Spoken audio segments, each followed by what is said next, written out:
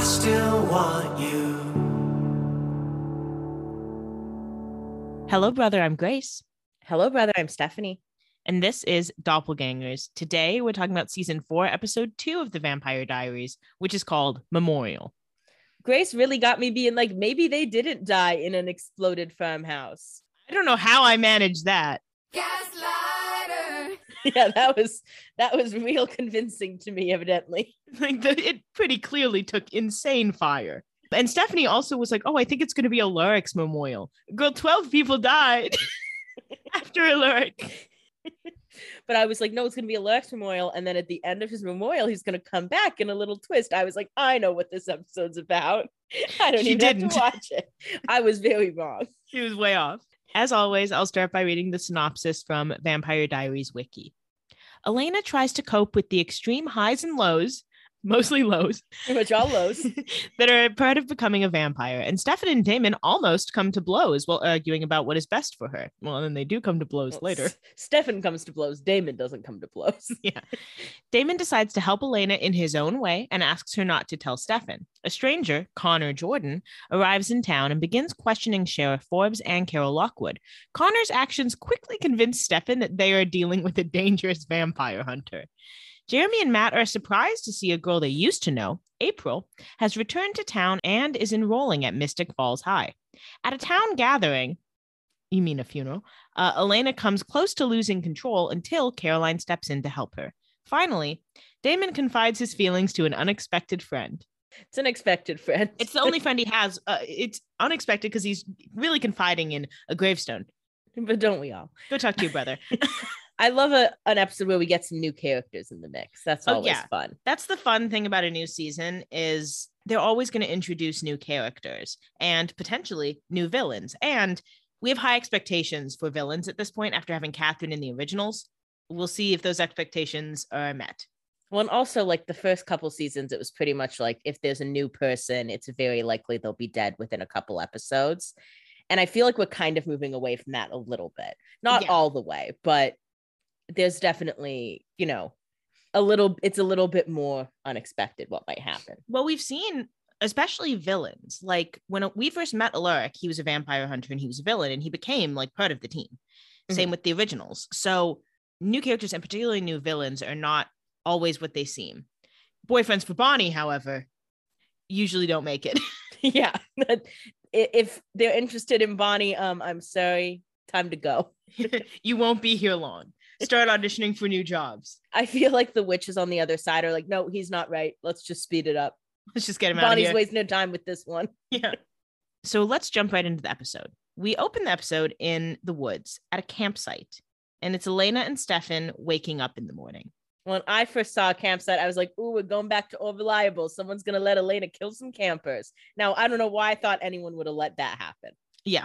During this opening scene, we go back and forth between the woods and the Salvatore house. I think we're meant to believe there's like a morning expedition and then an afternoon expedition to the woods to eat food, to eat animals. Yeah. Either way, we go back and forth. So we go to the Salvatore house and Damon tells Stefan he is making a huge mistake. And Stefan says, no, if I can get Elena used to animal blood right out of the gate. And Damon says, you're reaching. And Stephanie also said, you're reaching. I knew I was going to be in the trenches defending Stefan this episode. And it starts early.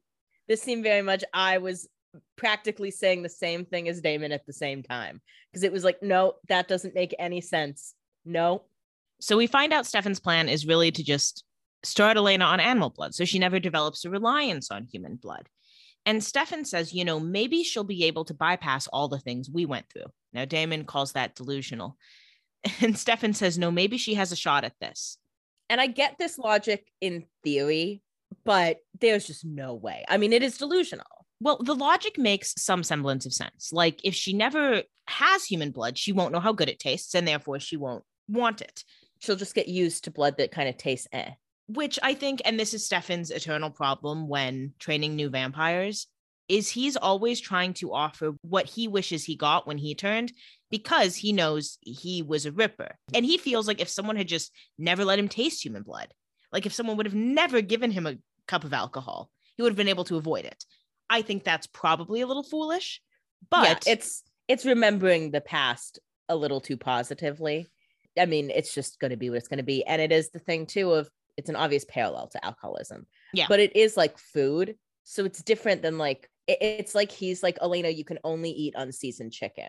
He's like a fitness guru, right? He's like, if you never taste paprika, you won't miss it. And she's like, okay, but like Tony's seasoning salt has like 10 calories. And he's like, yeah, 10 whole calories. And she's like, I don't know. And Damon's like, let her eat a French fry.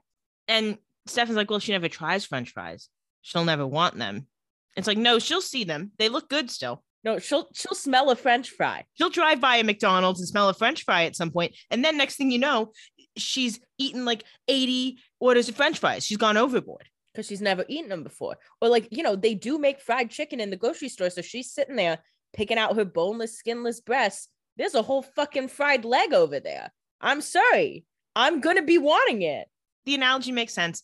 Damon obviously sees it from a different perspective because it's not that he's never lost control of blood, but he finds it a much more healthy way to live, to accept that when you're a young vampire, you might need a little bit different handling than someone who's been battling addiction his entire life. But Stefan's trying to revise history by helping Elena, by helping Caroline, by helping all these people transitioning. He's trying to revise his own history and make up for his own mistakes. It's all very like personal guilt. I do understand his point that if Elena kills someone, she'll just break down. I totally understand that as a reasoning, because Damon's kind of like, you might kill someone, like you're a young vampire, it's probably going to happen. And Stefan's like, I don't want to make her have to go through that, which I understand. Yeah. Stefan's next point he makes to Damon is she won't be able to handle it if she hurts someone. Her compassion is her Achilles heel, and that is magnified right now. And I think that is, again, there's a lot of stuff that Stefan's trying to do, which is really revising his own history. But this point on Elena does make sense. Elena is, if nothing else, a drama queen. If she kills someone, she will freak out. And with it being magnified, that's another issue. It does seem like this is very much like the option is like, you know, maybe kill one when you're a young vampire and figure out how to handle it, or push it off, lose control, and kill like 10. The thing is, it's not even a guarantee that she would kill anyone. Mm-hmm. But I think there's another thing we have to think about here where Stefan's not going to take her to a random human and say feed and then stop her. Because you know what's going to happen? If Stefan lets Elena feed on a random person and then stops her, he's going to smell that blood and he's going to finish the job. Yeah.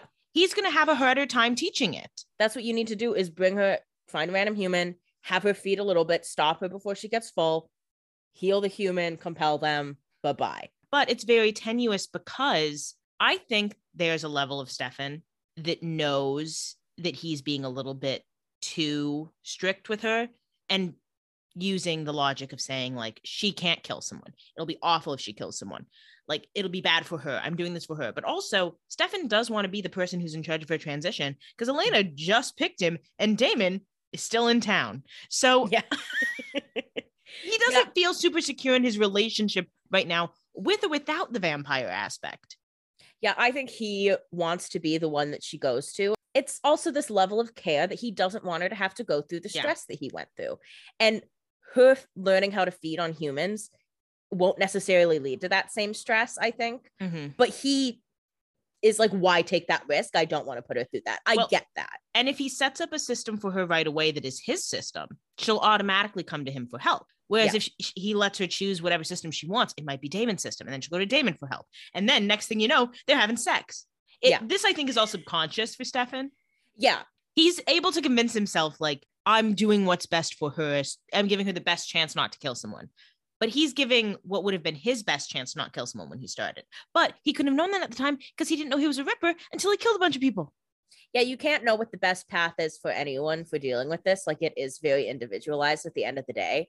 And Stefan wants it to be extremely strict because he knows that for him to control his bloodlust, he has to be very strict. He needs that level of control. And like, not everyone does, but he also is kind of like, well, I don't want to take the risk that she like would need it and I didn't give it. And then like, yeah, she'll run after someone else. But it is also this dangerous game where if it is too much, she's like, I can't tell him because he'll be so mad at me for not following this, which we obviously see unfold this episode. Anyway, we'll unpack a lot of this as we go, obviously. So then we go out to the woods. Damon's like, you better hope she's not a fan of Bambi. In the woods, Stefan and Elena see a deer, and Stefan tells Elena to close her eyes while he rushes off to like maim it, but she opens her eyes and she watches. Yeah. You know, there's the whole animal human debate. Yeah. One thing about me, I'm not biting through all that fucking hair.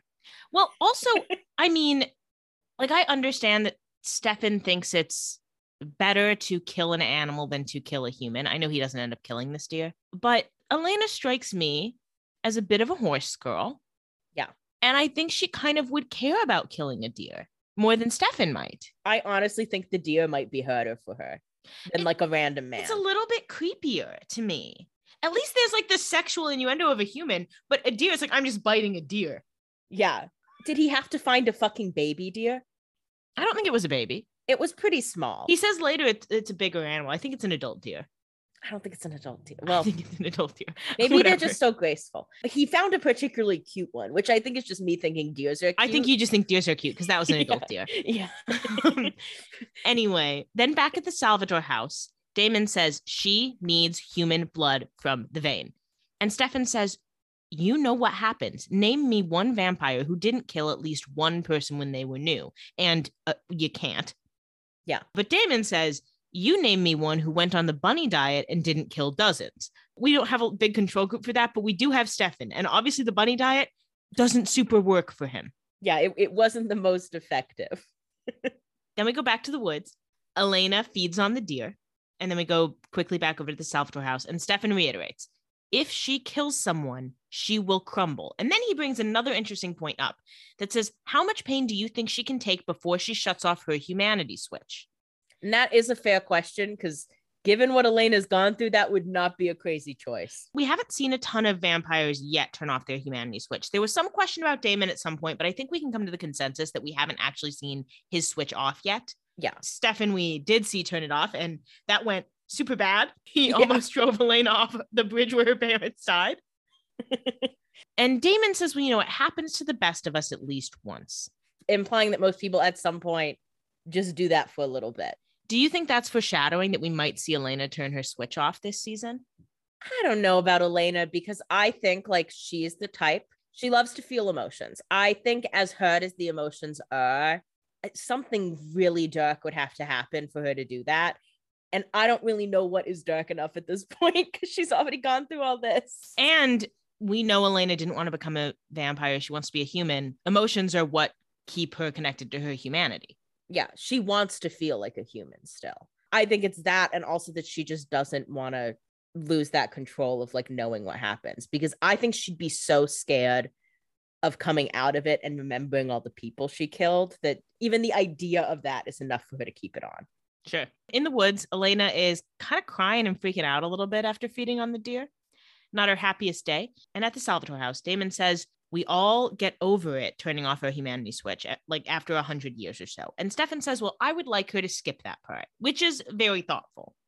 Yeah, I'm sure you would like her to skip that part, but it might not really be up to you. We would all like our loved ones to not go through the suffering that we went through, but there's only so much control we can actually have. It's a lesson for Stefan. And at the end of the day, it's her choice what she wants to do with it. And you love to let her have whatever choice she wants until all of a sudden she wants to eat a human. Well, here's the thing, is Elena hasn't actually said what she wants from being a vampire. As far as we know, she was on board with the plan that Stefan set forth. She wants to not kill Oh, anyone. I bet she was. So, I mean, and it's possible she just hasn't given it a lot of thought. She just, I mean, obviously she's still in denial about being a vampire. Let's not even pretend. Yeah. She's just kind of like, I don't even want to think about any of this. I think she wanted to do the bunny thing because then she's like, well, this is the path of like the least pain caused to other people. This is the least vampire-y thing I can do. If I drink from humans, I'm admitting I'm a vampire. I'm leaning into it, and I'm not really in the mood for that. Yeah, because even with a blood bag, at least she can kind of be like, I'm just drinking juice. Yeah. You know, it's different juice than usual, but juice none the same. Like, I just think it's nonetheless or all the same. Yeah, it's juice nonetheless. But if she is going after a human, it's not only that like it's a living human sitting there probably a little uncomfortable while you're biting them, but also the sensation of like biting someone and like sucking their blood out. Like, yeah, it's a lot of sensations. I do feel like Stefan might have been better served to start her on blood bags. Mm-hmm. but that might not have worked anyway. So he's got his own thing he's trying to do. And I get his thought process. I just think it's deeply, deeply flawed. yes. And it's the same. This is the problem, is that this same thought process was what he tried to do with Vicky. That went badly. But with Caroline, this training worked pretty well. So he can easily think of Vicky as the fluke rather than thinking of Caroline as the fluke. Well, and you would think that it would have helped with Vicky. The issue with Vicky is, you know, they were both addicts, but Vicky was like, I'm not done with that yet, though. Vicky's like, I have no problem being an addict. But I think the reason it helped with Caroline, too, is she was able to be like, okay, Here's a structure. here's the structure and input he's giving me, and I'll apply it to what I need, because she is that type of type A personality. Yeah. She's like, thank you for your notes. I will take those into consideration moving forward. And he didn't feel like he needed to like protect her the same amount that he feels about Elena, because he barely gives two shits about Caroline half the time. And especially at the time that she turned into a vampire, he didn't care if Caroline lived or died. He was like, we could kill her. He's like, Elena doesn't want to kill her, so I don't want to kill her. But I honestly don't give a fuck about her either way. Yeah. So he didn't feel the like connection to make this work in the same way that he's clearly feeling for Elena. And so Caroline was able to be like, okay, I get why you would want to control it that way. I'll use that type of controlling cravings to not kill people, but I will still be drinking human blood. And Stefan said, I don't really care what you fucking do. Yeah. I'm dating Elena. Drink whatever you want. So he, you know, he could be a little bit more hands off, which because he was putting less pressure on it. And unfortunately, he's putting a lot of pressure on this. So yeah, it's hard for Stefan girlies this episode. And I anticipate that will continue. We'll see. It's not fair. You know, Stefan girlies were in the trenches for a good chunk of season 3. We were out of it for like 2 episodes. And now we're back in the fucking trenches. That's where you're going to be if you pick the wrong fucking ship. So Damon says, Elena can't learn to control the bloodlust if she's never experienced the bloodlust, which is an excellent point. Mm-hmm. Stefan promptly ignores it. That goes in and out real quick. That's because as Stefan is packing a bag, Damon is unpacking it. So Stefan's like, what are you fucking doing? And Damon says, it's a cheat. It's like giving a kid a calculator before they know math. This is a great analogy because it is like, if you give a kid a calculator who doesn't understand what addition is, he's gonna be like, I don't know what to do with this. This means nothing to me. And they're not gonna be able to do any like critical thinking around the matter. Yeah. At this point, Elena's just being told, you need to drink blood from deer. And she's like, okay, I get that. So I don't kill anybody. But if I'm faced with blood coming out of a human, how do I deal with that? And Stefan's like, well, just don't do that. And she's like, well, just don't feed from a human.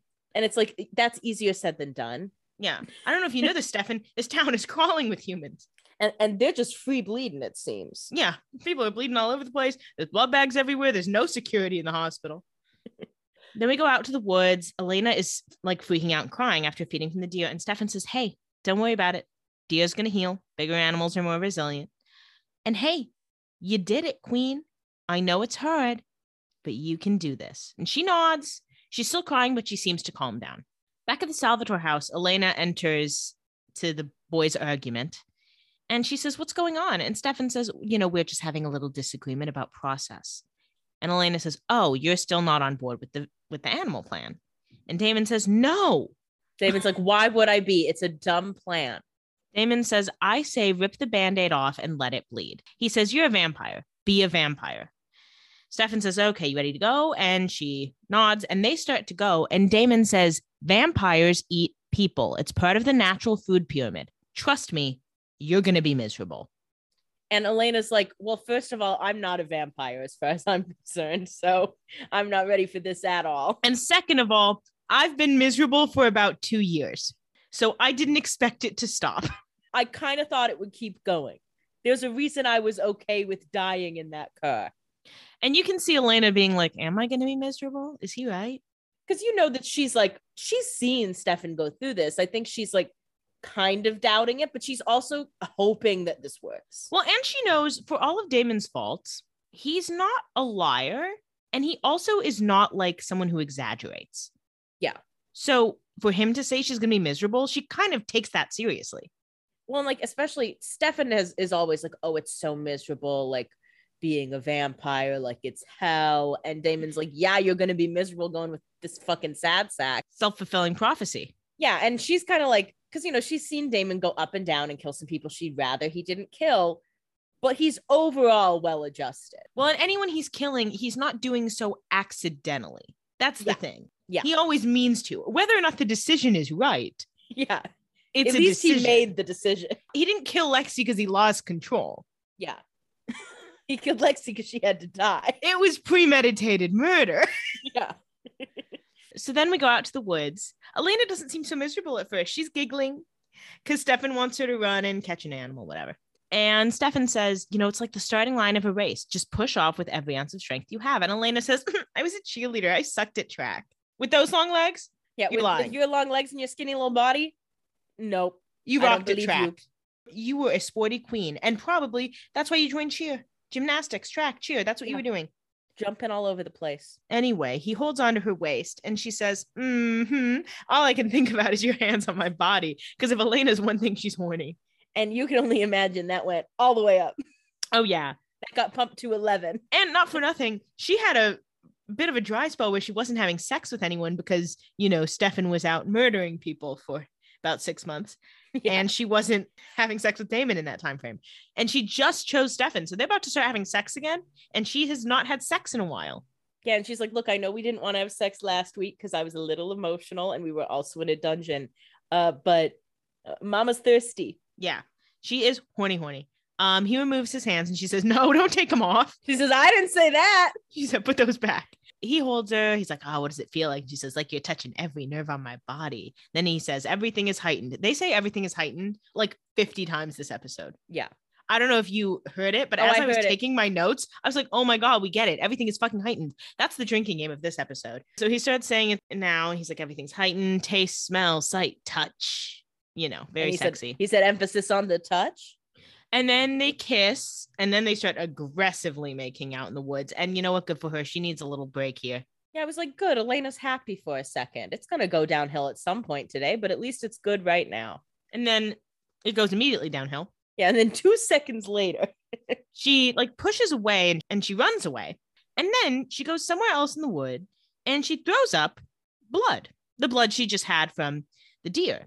I was like, she probably just didn't like the way that tasted, and it probably tasted like shit. Part of it is like, it's really early drinking blood. Maybe she hasn't gotten used to the taste yet, but we saw Caroline get used to the taste pretty quick. Yeah, Caroline was like, this is kind of gross that I'm drinking blood, but that tastes good. But like, she just threw it up. Like, that's not a good sign. Then we go over to the burned council house. It's got some evidence markers inside. So the cops have been here, we have to assume. Yeah. And it's burnt inside, but the structure is still intact. So some fire. I guess the firefighter response was quick. So some guy enters. We don't know his name yet, but we know it's Connor Jordan. He obviously looks like Shamara Moore from Criminal Minds. This one's for all my baby girls. Yeah, I said, who's this sexy guy in the burnt house? To answer your question about who is this sexy man, his name is Todd Williams. He plays Connor Jordan. You may know him from... I guess he was on one episode of Ballers. Oh, he was on 2 episodes of 911. I know that was pretty popular. Oh, he was on 5 episodes of Teen Wolf. Oh. Dr. Geyer, Geyer. He was in seasons 4, 5, and 6. I haven't watched that late in a while. So anyway, Todd Williams, illustrious actor. Here we know him as Connor Jordan. He is looking at the evidence in the burned house. He quickly finds the disconnected gas line and the lighter, so it doesn't take him long to put 2 and 2 together. Doesn't take a genius. And hey, no one thought to bag the lighter? Yeah, because that's the thing. There are evidence markers here. The cops have been here. And we don't know at this point that Connor's not a cop, but he's certainly not in uniform. And we can assume he's not a cop. And he's here by himself, so it'd be odd if he was, what kind of lame ass cover up was this? What if you're a deputy and they're like, hey, cover this up, plug in the gas line. Actually, keep the gas line out, sure, because that's it's the a faulty gas explosion. But take the lighter. If you've cleared all the bodies out, why is the lighter there? Are you guys just idiots? I mean, yes is the answer. And the sheriff, we get to this later, obviously doesn't know this was a mass suicide. Yeah. Who was bagging evidence and who didn't open the oven where there's a letter marked to April, well known as the pastor's daughter? Well, and also, like, any investigator with anything at all, I could do this if I was investigating a nurse, and if for some reason I got called to do that.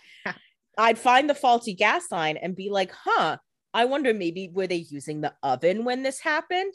Open the oven. It'd be a pretty quick step. Yeah. And I understand the need to cover it up, but I feel like you might as well call it a mass suicide.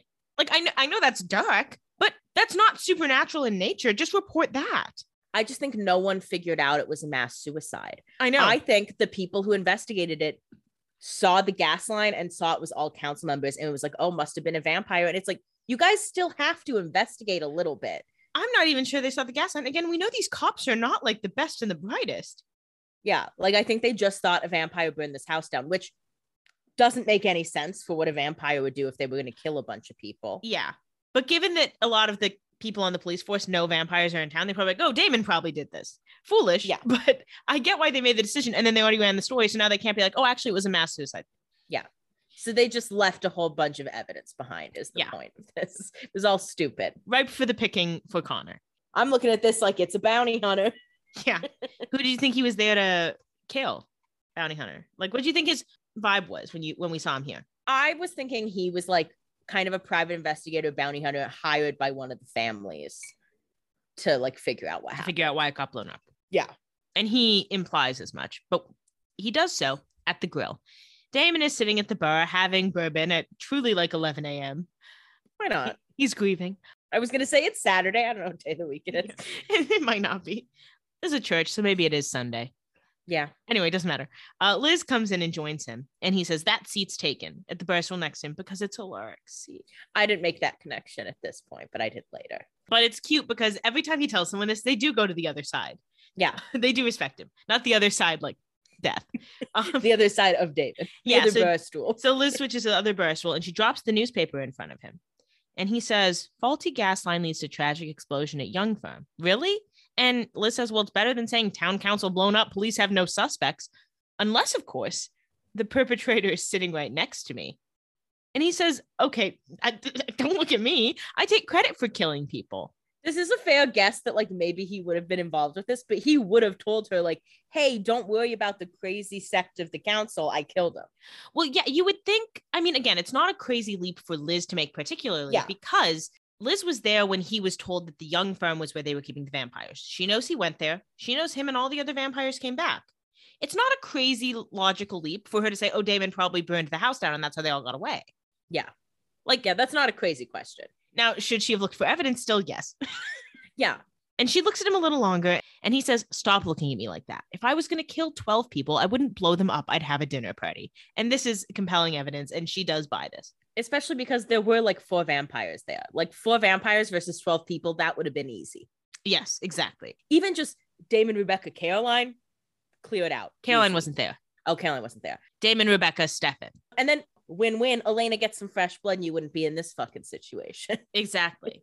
And Liz says, look, the explosion was sparked from the inside. This wasn't an accident. Then mama, go inside. But here, that's the other thing. If it's sparked from the inside, why not think maybe one of them sparked it? I guess maybe that feels like a big jump. Like, why would they all kill themselves? Well, it could have been accidental. Yeah, exactly. Like, I don't know why they're not making that leap. And especially if it was sparked from the inside, how could Damon do it? We know fire kills vampires. Yeah. And what, do you think he lit a lighter and just threw it in with an open window? Like, that wouldn't have worked. Anyway, foolish. Real lack of an investigative mind from the sheriff here. I think it is truly because, and this is sometimes Liz's handicap when she's investigating cases like this. She can't quantify that this council would want to kill themselves, especially because she sees like they were winning. They got the mayor and the sheriff ousted. Yeah.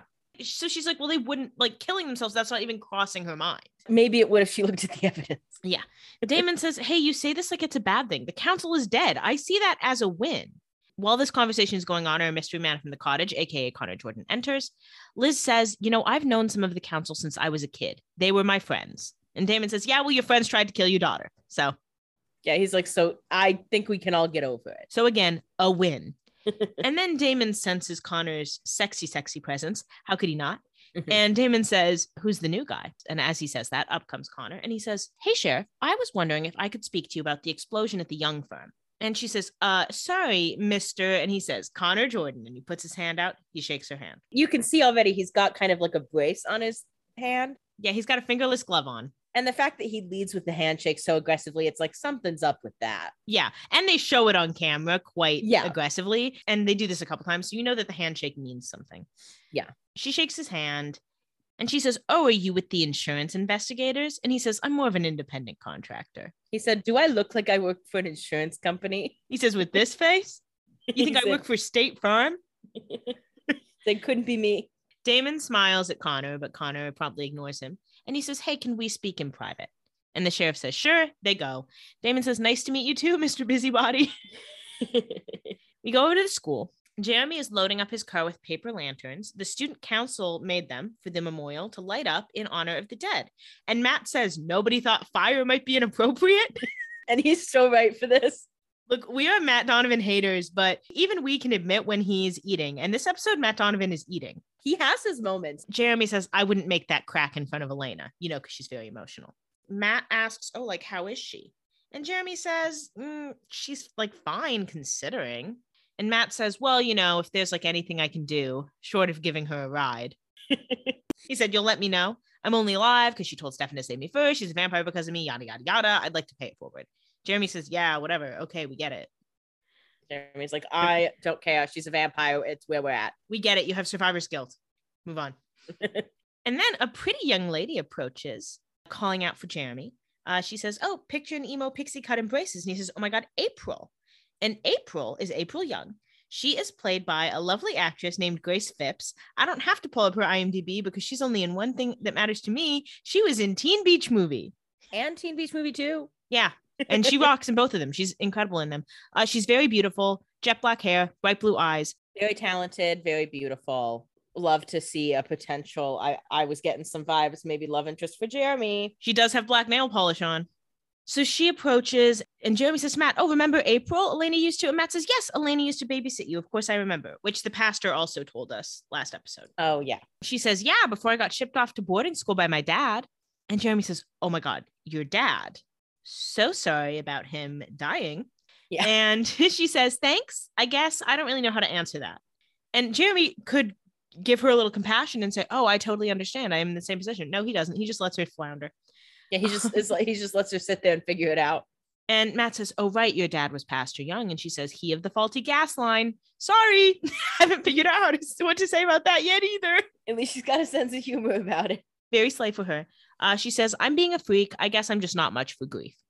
Anyway, I have to go register. Bye.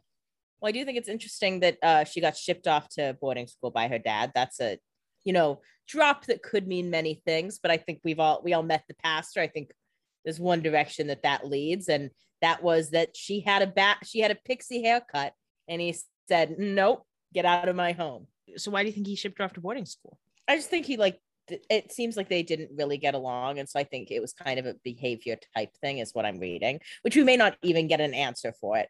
It might just be like, oh, she's coming back. There's another clue, which is that she mentions her mom's funeral. Yeah. So we know her mom's also dead. But you do have to wonder, what brings her back to Mystic Falls if her dad shipped her off to boarding school? I mean, she doesn't have a parent here. Why not stay at boarding school? Maybe no one's paying the bills anymore. Well, that makes sense. The card declined. Because I had the same thought of like, well, why would she come back here if both her parents are dead? But it is like, well, it's cheaper. She's doing the old Matt Donovan. Yeah. So she leaves and they watch her walk away. Clearly a new character introduction. We'll see where she goes.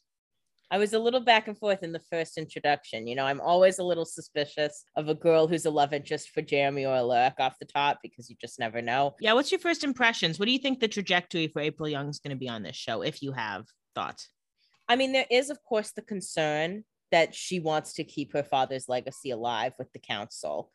But we know that she, at this current point, did not get that letter. Although there is a question, too. We don't know who hired Mr. Connor Jordan. That's a great point. We don't know why he's here, and we have to assume he was hired by someone. He wasn't just showing up out of nowhere. So I think that those are all potentials of like, I'm not saying she's in the clear of being like involved with the villain side yet, but we're clearly building her up to be a little bit of a passion project for Elena. Yeah. For Elena to feel good about herself. She needs to help someone to feel a boost. I would like to see Jeremy have a pretty little girlfriend, of course. I would love for his pretty little girlfriend to be me. But alas, do you think she's gonna live or die? Like, do you have any predictions on how long she might be alive, if you have any? I do think she'll be alive for like a little bit. I wouldn't be shocked if she died by like episode 8. Do you think she'll die or just kind of peter off? I think if she is gonna go, she's gonna die. Okay. And that's what the future holds if she wants to take her father's side, or if she wants to be a vampire hunter of sorts, which will make it a mistake that Elena feels like she should get involved. She doesn't seem to know anything. She though. doesn't seem to know anything, but also like she's clearly not been that close with her dad. And that's emotional. And that could be a way to feel closer to her dad after he died. There's always the potential. You know, we've seen Jeremy and Elena know about the Founders Council and go the other way, obviously, but there's potential that someone goes the way of the council. That she's like, my dad died because all of these vampires pushed him to kill himself for the greater good. I need to avenge his death. I need to protect his legacy. I need to make that worth it, you know? Yeah, like I think that's a possibility. I think there's a chance that she could like be more involved with the team, get to know Elena and Jeremy a little better, or like that could bring her away from wanting to protect that dad's legacy. And if she is indeed the one who hired Connor Jordan, that could be a sticking point of, oh no, never mind. I don't need to kill the vampires. And I'm like, that's not how this works, honey. Wouldn't you be pissed off if you hired a guy and then he stabbed you? I would be pissed. Just thinking. I mean, I am thinking that, but he probably was like, well, I already know her. So then we go over to the Salvador house. Elena is alone in Stefan's room and she's leaving Caroline a voicemail. She says, hey, girly queen, can you call me? I'm having some adjustment issues. And then she hears Stefan coming upstairs and she quickly hangs up the phone because she doesn't want Stefan to overhear this call. And that's a bad sign. That's a bad sign because she doesn't want Stefan to know she's having adjustment issues. And Stefan clearly isn't aware she's having adjustment issues because he comes upstairs with a bottle of champagne from the year she was born. Yeah. And he says, I think we should celebrate your first feed. I know it was disgusting and traumatic, but you did it anyway and you survived. And she does try to tell him here. She says, I wouldn't say I survived it. It kind of made me sick. Now, granted, she doesn't admit she threw it up. Yeah. And Stefan also doesn't love the taste of animal blood. So he says, hey, I choked it down a month before I could stomach the taste too. It gets easier. Well, it's so hard when he's standing there with champagne, so excited about it, to be like, actually, your plan isn't working at all. Yeah. Like, how do you say that to him? He's clearly proud of her and like excited about it. And she knows that he's scared of this situation too. And she wants to like, it's the same thing. She wants to protect him from that. Yeah. Elena's a people pleaser too. And she knows that Stefan isn't very good at handling stress about feeding.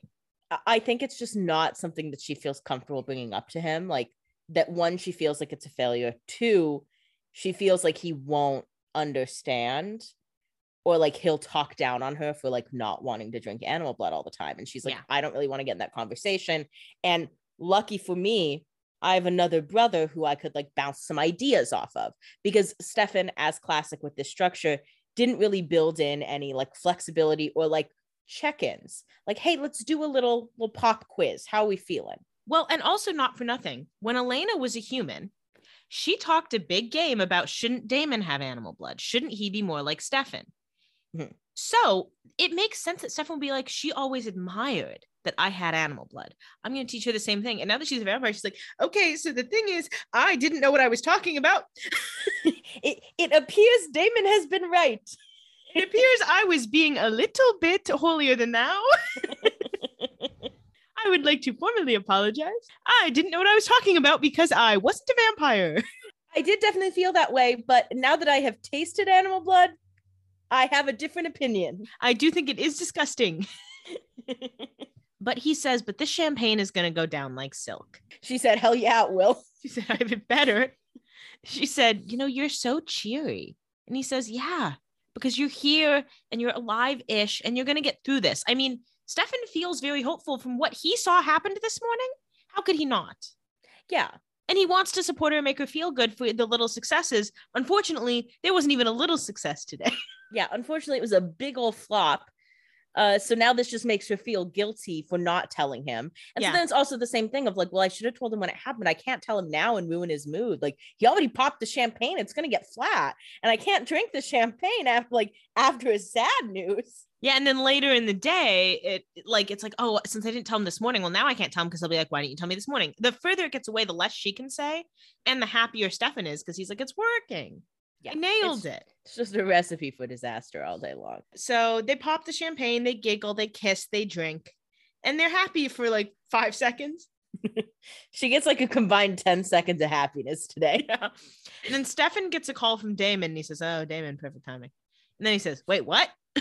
Then we go over to the grill. Elena approaches Damon and she says, did you do it? And then he also tells Elena that the seat is taken because it's a lyric.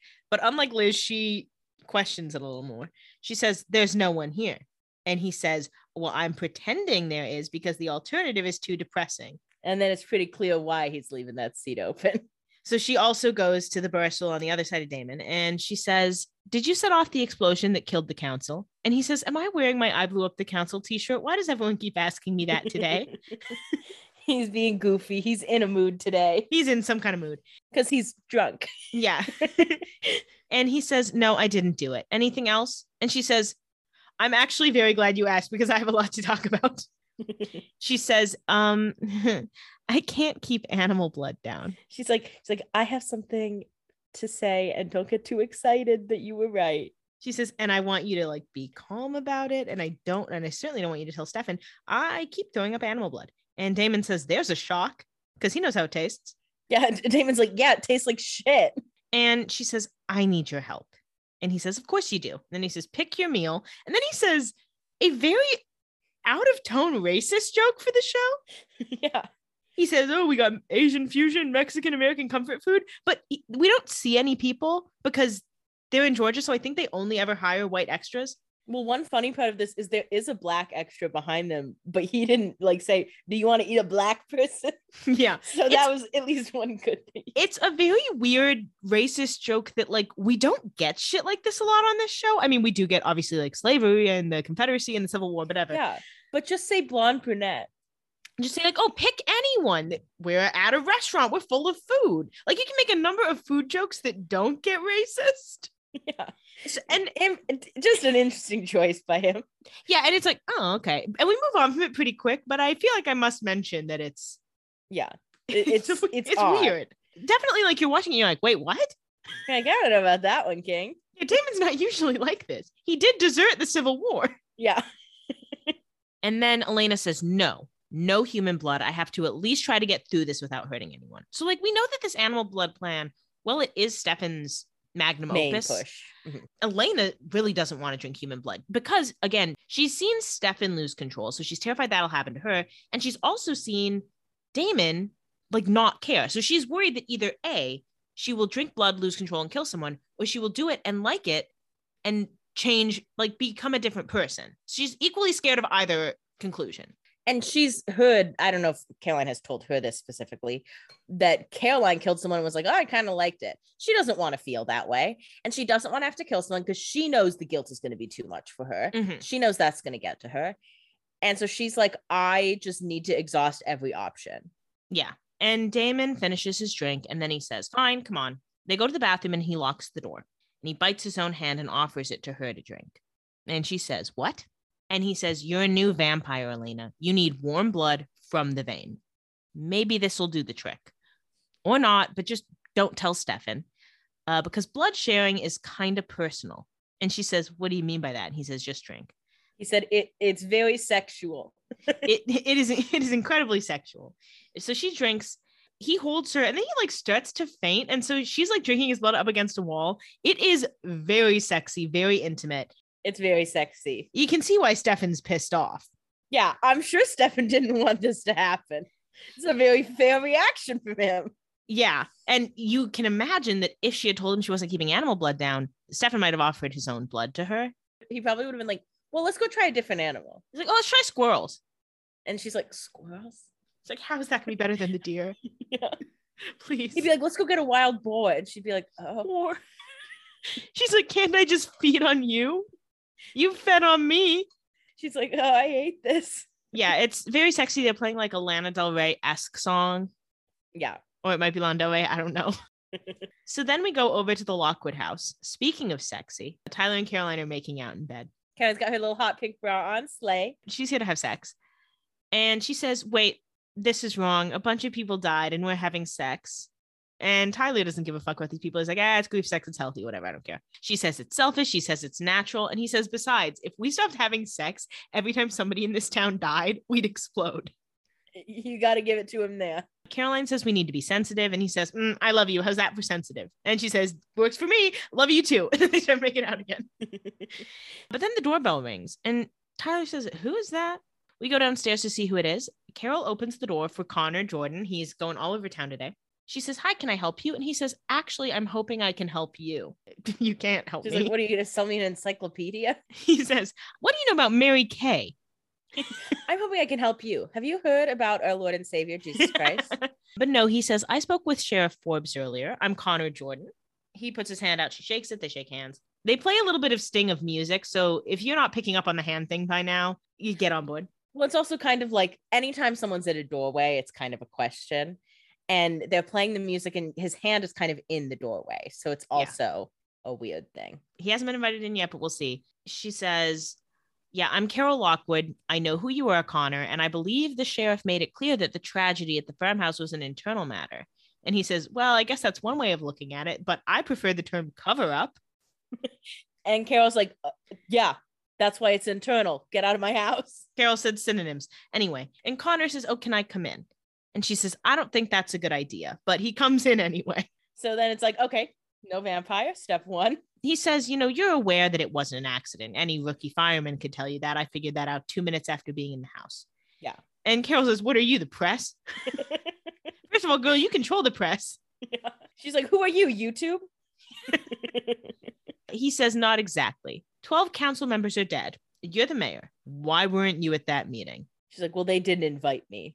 She doesn't say that. She says it wasn't official town business. And he says, then what was it?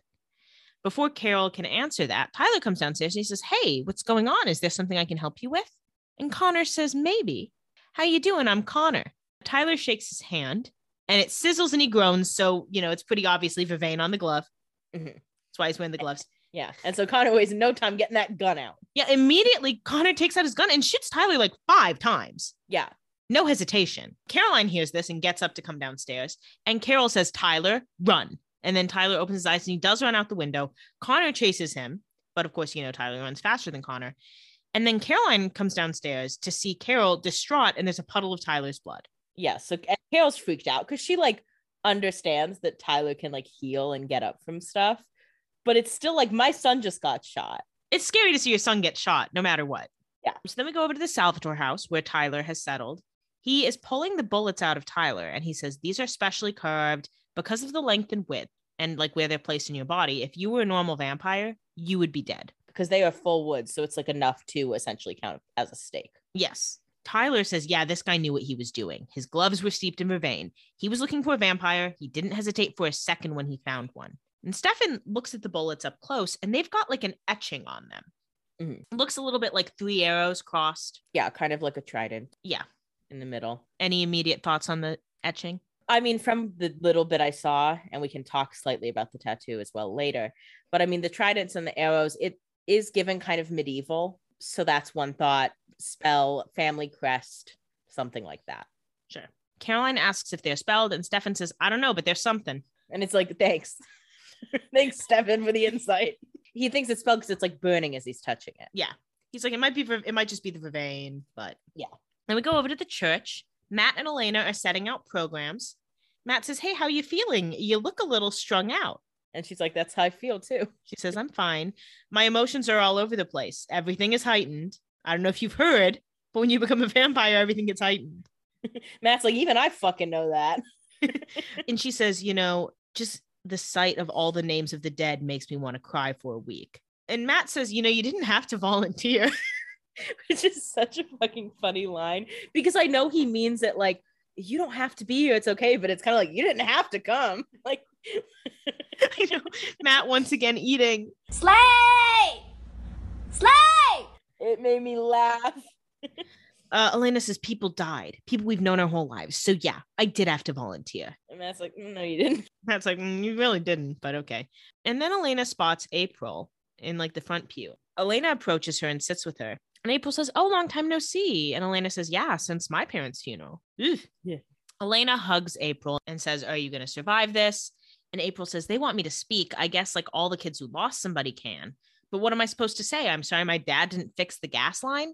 She's like, but then if I don't say something, what if nobody does? my dad and I didn't always get along or anything, but everybody deserves to have nice things said about them at their funeral. I mean, for my mom's funeral, everybody said some really nice things. So this gives us a lot of background on April. Her mom died before her dad. Her and her dad didn't always get along. Fits into this picture you're building for yourself, whether it may be true or not. Yeah. And Elena says, say what you want to say or nothing at all. And don't worry about your dad. Everyone in this town loved him. Not everybody, but I get what she's got to say it. Yeah. And April says, until 2 days ago. And Elena says, even still, which is a very comforting thing to say. And it's a really sweet moment. And you remember why, like, Elena's our main character. She really knows how to comfort people who are grieving. She's got that experience down pat. Yeah. But then Elena holds April's hand and she loses it a little bit because she starts to feel her heartbeat. And she's like, ooh, boy, do I want to sip. So Elena says, sorry, I have to go. And then Elena runs down to the bathroom in the basement and she throws up Damon's blood all over the bathroom, all over her dress, all over herself. She is freaking out. Yeah, because she gets to the toilet first and gets it mostly in the toilet. And then she moves to the sink and the mirror. And it's just everywhere. Yeah. And she's like, man, why did I wear pink to this funeral anyway? But now it's even worse. I should have worn black. Then we go over to the Bennett house. Bonnie is like catatonic on the couch. And Stefan says, Bonnie, I know you're in there. I can hear you breathing, girly. It's important. Give her a minute. It's like, let her lay down for a week. She needs it. She answers the door and he says, hey, you all right? And he tries to go in to like hug her, but he, after all this time, has still not been invited into the Bennett house. Yeah. So he says, hey, can I come in? And she nods and he hugs her. And they sit down on the couch and they catch up about what she's been going through. And she says, my Grams, it was like she was dying all over again because I didn't listen to her about dealing with black magic. And Stefan says, well, if it makes you feel any better, you're dealing with the other side. It's not reliable. Witches were probably just messing with your head to teach you a lesson. Which is a fair read. Like, they might have just been like, okay, let's make her look like she's in pain. And Sheila, make sure to scream your little head off.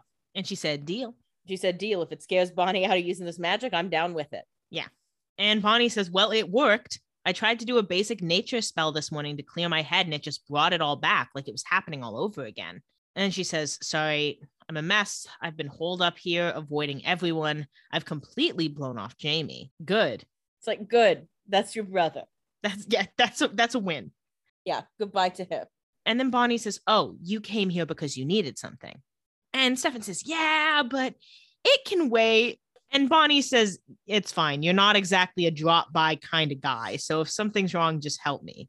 Yeah, Bonnie's like, all I do is like help give you guys spells. At least I'll have a reason to do something so I don't have to be just depressed all the time. And it is true that like Stefan is not known for like coming in to like check and see how Bonnie's doing. He's known to like check in and see how Elena's doing. Yeah. But fuck her friends. Yeah. He said, I really don't give a fuck if y'all live or die. Yeah. As long as Elena's okay, that's my business. Yeah. And he says, okay, so here's these bullets we have. They burn to the touch. They could be steeped in vervain, but they also have these etchings. Have you ever seen writing like this before? And she says, well, it's not magical writing, if that's what you're thinking. She asks, where'd you get these? And Stefan says, we have a new hunter in town. And Bonnie says, bad timing. It's all bad timing. It's always going to be bad timing. So then we go over to the church. Damon is walking up with a garment bag and he calls Elena and he says, hey, I'm here. And she says, I'm in the basement bathroom. And then the knob rattles and she says, is that you at the door? And he says, not yet. And she's like, eat. And it's Connor. He knocks and she says, sorry, somebody's in here. And she kind of like cries a little bit as she's saying it, which if anything helps. I mean, she gets away with a lot of the craziness because it's a funeral. Yeah, that helps. On the phone, she says, Damon, hurry. And she starts to clean up all the blood. Damon comes downstairs to find Connor on the couch. And he says, oh, you again, stuck in small town funerals? Because he's also wearing light olive green, not wearing black. Yeah. A lot of people at this funeral not wearing black. Really tells you what they thought about these people. Yeah. Elena opens the door and grabs the garment bag from Damon and she uses it to cover the front of her body. And she turns to Connor and she says, I'm so sorry. I spilled coffee all over my dress. And so she closes the door. And then Connor gets up and he goes up to Damon and he says, oh, we haven't met. I'm Connor Jordan. Sticks that hand out. And Damon says, yeah, I'm Damon. I'm a germaphobe. And then he turns to Elena and says, everything okay in there? Yeah, Damon says, I'm not falling for that. I see the fucking glove, dumbass. Connor's already suspicious of Damon at this point because duh. But he's trying not to shoot a human, so he's gonna. He wants to be sure before he shoots anyone. You would think these founders who died would have left a list of the vampires in town, but yeah, that's me. Maybe leave that list with the letter to April. Yeah, since notes could have made it through the oven, just say BTW, Whoever finds this, here's the vampires in town. Although maybe the council didn't know that someone would call in a hunter. Yeah. So, since, again, we still don't know who hired him. Yeah. And we still don't know what the plan for salvation was. I guess heaven, but seems iffy at best. Well, he's a pastor. Yeah. Damon asks Connor, what brings you to Mystic Falls? Bible salesman? Haha. He's being goofy today. He's in a mood. And Connor says, actually, I'm in environmental cleanup. That is so Sopranos of him. I know. He says, I heard you had a bit of a pollution problem. And Damon says, well, I was unaware. I breathe pretty easy. I mean, Connor is like, this guy's a vampire, but I can't prove it. So yeah, I can't just shoot this random guy. What Connor should do is just grab his shoulder. But when he's also like, I don't want to kill him while this like random girl's in there. Yeah. Connor does not seem to be suspicious of Elena at this time. Yeah. That's the plus of being Elena. You're not on the top of anyone's radar vampire wise. Yeah. I was like, oh, look at that beautiful young lady standing with those two guys who could not more obviously be vampires. I can't believe she let the vampires get to her. Well, I have to help her. Elena comes out. She says, sorry that took so long. And Connor says, no problem. Damon says, oh, enjoy your stay. We love visitors and the scenery is to die for. Funeral pun. Too soon. He is giggling today. He is being silly goofy today. Again, he is drunk. He is way drunk. He is blacked out. Because the bartender knows when Damon and Elena get there, put out a bottle of bourbon, they'll split it. Today, Damon was drinking for 2. Yeah. He's about to get in this funeral and be like, does anyone want to dance? Like, this song, I'm really feeling the music. So they leave the basement and, Connor glares at them. Upstairs, like at the, top of the church, I'm sure there's a name for it, but mezzanine. I don't know if that's what they call it in a church, but you guys know what I'm talking about. Balcony, whatever. April is working on her speech. She's doodled a tree, so obviously it's going super well. Yeah, so she's got a lot of progress. Connor comes up and she says, oh, you scared me. I'm just working on my speech. And then he stabs her. And so she doesn't seem to not know who he is. Interesting clue you picked up on. Because if it's a random older man that I don't know, I'm not gonna be like, oh my God, you scared me. I'm gonna be like, who are you? What are you doing up here? What are you doing up here? I'm a young girl by myself. Then we go outside and Elena asks Damon if he brought a blood bag. And he says, you want to say that louder? Damon gives her the blood bag. She drinks some of it, but pretty immediately gags. Yeah, for a second, she kind of looks like it's like working and it tastes good. And then she gags it right up. And she says it tastes like, and we can assume the end of that sentence is shit. Yeah. She says, what's wrong with me? Damon says, I don't know, maybe your doppelganger blood is rejecting the transition. And you made that prediction a little bit earlier in the episode. I think we glossed over it when we talked about the episode when she puked up Damon's blood. Yeah, when she puked up Damon's blood, I was like, okay, it's weird that she's puked up like vampire blood too. Maybe the doppelganger needs fresher blood or like has a harder time transitioning. Not that we would know from Catherine, because I know Catherine was like, I don't give a fuck who I kill. Yeah. Do you think the doppelganger theory is like probably the right track for what's going on here? I think it's like a possibility that you just need pure blood because you're a doppelganger. Do you think she needs like fresh blood from the vein, like Damon has implied? I think she needs it right now. I don't know if she'll need it forever, but definitely right now, that seems to be key. Have we ever seen Catherine drinking from a blood bag? We have. And we've seen her like bring blood in a wine bottle. Yes, that's true. So I think it's possible that she can do that eventually, but I think right now it's just like she's got to get the good stuff because that was the only thing we didn't see her throw up. It might just be that Elena has a really refined palate as well. She's just a picky eater. Yeah, she's just a picky eater. Elena says, I'm dying, aren't I? And Damon says, no, you just need to drink from the vein. And she says, no, I can't risk killing anyone. Maybe I'm better off dead. And Damon says, don't think like that. You'll be fine, okay? They share a look. The church bell rings. And she's like, I have to go back inside. And then Stefan approaches and he saw Elena walk away. And he also saw a blood bag with Damon. Yeah, fall out of the bag.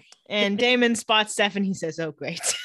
He says, oh, no, here we go. I have to listen to this now. And Stefan says, hey, Damon, what's in the bag? And Damon says, mid-service snack. Church gets me hungry the way they talk about the blood of Christ. And then he says, okay, fine. Yes, I brought it for Elena. And Stefan says, oh, are you really that intent on having your way? Which, here's the thing. Again, there's clearly some insecurity about the love triangle still. Mm-hmm. So Stefan would rather believe that Damon just wants Elena to drink human blood for his own edification, which makes no sense. Yeah. Rather than believe that Elena asked for this. He's still on shaky ground because even though Elena did pick him, it was when they all thought they were all going to die. So it's like emotions were heightened, as they are again. Yeah. But it's a different kind of situation. It's still iffy. And again, Damon's still in town, which I think Stefan was hoping wouldn't happen.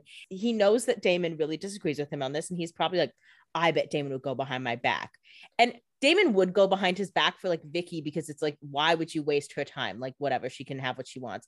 Damon wouldn't bother going behind Stefan's back by himself for this. Yeah. Because to his mind, Elena wanted the animal stuff. He's not going to push it.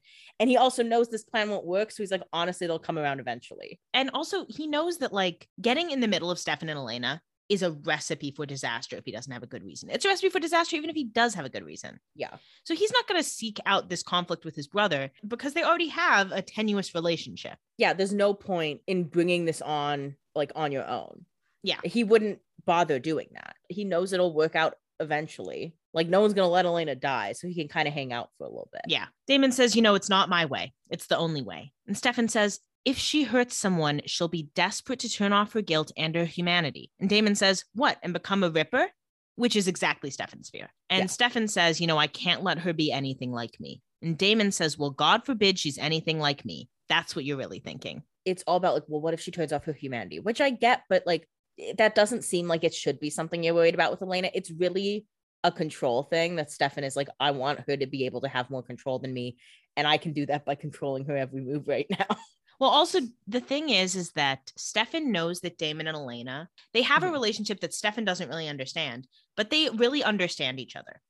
So Stefan, whether he wants to admit it or not, is worried that Elena's approach to vampirism, if encouraged, will turn out like Damon's more than his. Yeah, and he doesn't want to see Elena change as a person because he wants to keep the same Elena that was always there. That's not going to happen regardless.